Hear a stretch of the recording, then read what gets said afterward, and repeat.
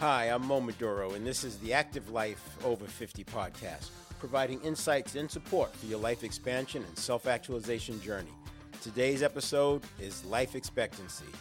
You can add about 10 years to whatever you think it is. Hey, welcome to Transformation Podcast, where we inspire and provide resources so you can have an active life after 50. Why? A lot of people don't think about it. A person who's 50 years old has a life expectancy that's actually in the early 90s. Now, I know that the tables will say something different. They'll anywhere from mid to late 80s. And when I first started selling life insurance in the early 1980s, that number was more like 73 and 76 for men and women respectively. What people don't think about is that those life expectancy tables don't adjust. See, it was all about selling life insurance. This goes way back to before the internet, before personal computers. When a baby is born, that's when the life expectancy number starts counting. And so you have infant deaths, different deaths along the way, accidents, drug overdoses, all these things. You have combat-related deaths, and all of that. Even into the 40s, there are these diseases and things of that nature. So by the time a person is 50, by definition, they've survived those other risks or perils. If you were to reset the life expectancy table, you would be looking at a life expectancy that's closer to the early 90s, like 92 or 93 for a person who's 50 today. By the time that person gets there, because of advances in medicine and technology, and that life expectancy will be more like 104. Now, those numbers are going to move one way or the other depending on what you're looking at and what case the person who's doing the statistics is trying to make. But the point is, you're probably going to, if you're 50 today, you have a good chance of living for at least another 40 years. And if you also look at some of the data that says that over 90% of healthcare related costs occurs in the last 2 years of life, that tells you you can have a pretty strong life going on up to somewhere when you're close to the end. My point is this. Let's say you start in the workforce somewhere in the early 20s. By the time you're 50, you've put in a little over 25 years, right? By the time you're 50. By the time you're 60, getting to retirement, you've put in a good 35 years or so. From 50 to 90, you've got 40 years. So think about all that you've accomplished in that time and what's possible for you from 50 to 90. Now, some of you might be 60, some of you might be 70. In working through this process, I found that by the time a person is 70, it's a little bit late to start thinking about this because they're kind of set in their ways. And even 60 is a challenge. Doesn't mean it's not possible. It just means from a standpoint of creating a movement, creating some momentum. The person who's 70, they've been out of the workforce for a long time. They're sort of into another pattern. And for a person who's 70, they might have bought into that 75 type life expectancy. It's interesting how I came about this. I used to play golf sometimes with my father's golf club. He lived in New York. I was in Virginia, and I would go up there sometimes, and we'd play, or we'd go to Myrtle Beach as a group, and I'd play with them. So I got to see them once or twice a year. And there was one guy in the group, and he and I, when you could walk, we would walk the course, hills and everything, and we would both carry our bags. Now, this guy was 70 years old when I met him. By the time he was 73, and this guy was in great shape. Like I said, we walked the golf courses all over the place. The only two people carrying our bags and walking. Now, we were sitting around. He was 74 years old. He had just had his birthday. And he said, yeah, I'm living on borrowed time right now. I said, well, what are you talking about, man? He said, I'm 74. That's about it. Well, for him, when he was coming up, the life expectancy was, like I said, 73 years old for a male. And that was in his head. So he's thinking, I'm on borrowed time. And I started paying attention. And I noticed how many people actually think their time is up when they're in their mid-70s. So that became a thing for me. And having been in the life insurance industry for so long and seeing the connections and also being in the self-development world and seeing what's possible and paying attention to life expansion and all that, I started seeing these patterns. And I'm going to add one more thing in there. So when I was in the Army, I was an airborne ranger. So I was with some of the hardcore guys, jumping out of planes, whatever. And what I noticed was that not all, but some of them, because they could retire at 20 years. They would retire 38, 9, 40, 41, 42, and they would die within 2 years. These guys were healthy. And I started looking at that. And there's some patterns again. I mean, and I came out as an officer. You got this blue sticker and you're driving around the post and everybody instantly respects you and they change their behavior when they see you. And imagine being a master sergeant or a sergeant major. You've been in there for 20 years, and wherever you go, you're instant king, right? And then you come out, and I experienced this after just 5 years. I was a captain and came out, and you experience that, wow, people don't jump. When I say jump, they don't say how high, they say why.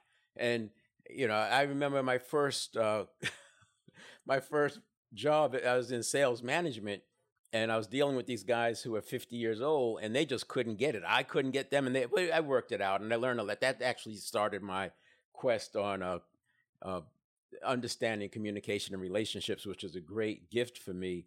But it's just the point of you come out as a captain, and you come into the world where people don't know rank.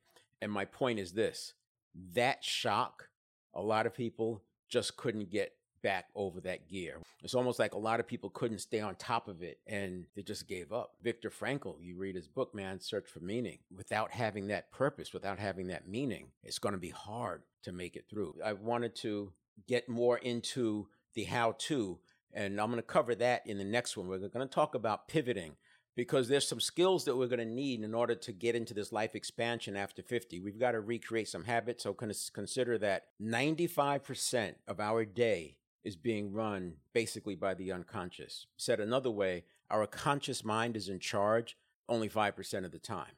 Now, you're going to notice something. In all these podcasts, I will never call it the unconscious mind or the subconscious mind. You won't hear those words together other than just what I just now said. And there's a very good reason for that. And I'm going to explain that when I get to about episode 20, because I'm going to unpack the 7 fitness areas. And I want people to have the framework and the backstory so that makes sense. Broaching these topics without the pre-frame makes it a little bit difficult. But anyway, now you may have heard that 95% of everything we do is done by habit. And I've used that terminology for a long time. Way back to when I first heard it was 1979, 1980. I was with Success Motivation Institute doing a side hustle while I was also in the Army, selling books and tapes, motivational goal setting, work like that, and running workshops. And we used to talk about that a lot. 95% of everything we do is done by habit, and I've used that.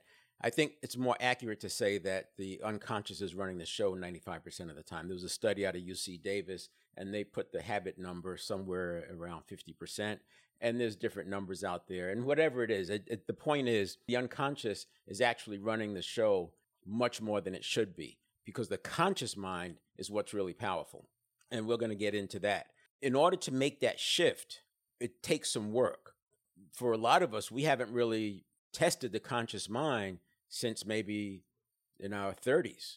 And so there's some learning that has to happen and some work that has to happen to get there.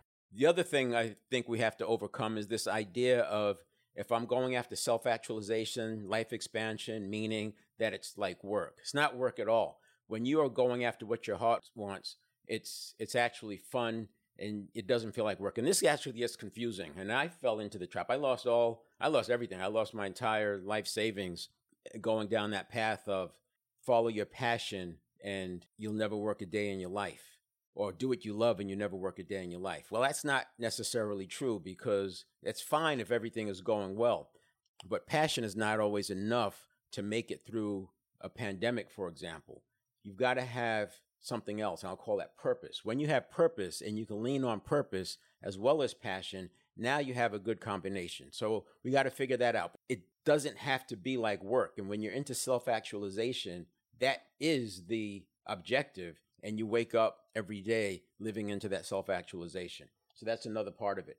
But the other thing is designing the life that you're going to love living and looking forward to that and making sure that it's something that makes sense. For most of us, what we did in our work life was sort of handed to us. It was controlled by somebody else. It was dictated. We had to do it because we needed to put food on the table. But now you have the opportunity. And if you think about, your 20s and 30s and 40s and what you can do in your 50s, 60s, and 70s and 80s, you have more time, you have more wisdom. Now, some may say you don't have the energy, but you do have energy that's stored up. Remember, energy doesn't destroy, it doesn't get destroyed, and it doesn't get created in a closed system. It does convert and it does store. That wisdom, that experience, those networks, the cash that you have, all of those things are like stored energy that you can unleash onto your purpose moving forward And I want to think about it rather than retirement, think of it as phase two. Look, I mean, our country is being run, when you look at the Congress, the U.S. anyway, is being run. I think it's that way in Europe in a lot of cases. But how many people are over 70 and we're still electing them? So we're fine trusting the country to people who are 70 and approaching 80. But yet, sometimes when we look at ourselves, we're thinking we're too old. I remember when I was renting motorcycles, my customer base, they would ride motorcycles around the country, sometimes for 30 days at a time. And many of us did track days. And I would talk to people who are 50 years old, and they would say, oh, I'm too old to do a track day. I'm too old to ride a sport bike. It's a really interesting concept because, on the other hand, I'd have people who are 80 years old showing up at my shop, getting off the plane in their riding gear, get on a bike, and they're gone. I don't see them for 3 weeks, and they come back with smiles and stories. And the next day, I'm talking to somebody who's 40 years old who's thinking like, I guess I won't be buying any more motorcycles.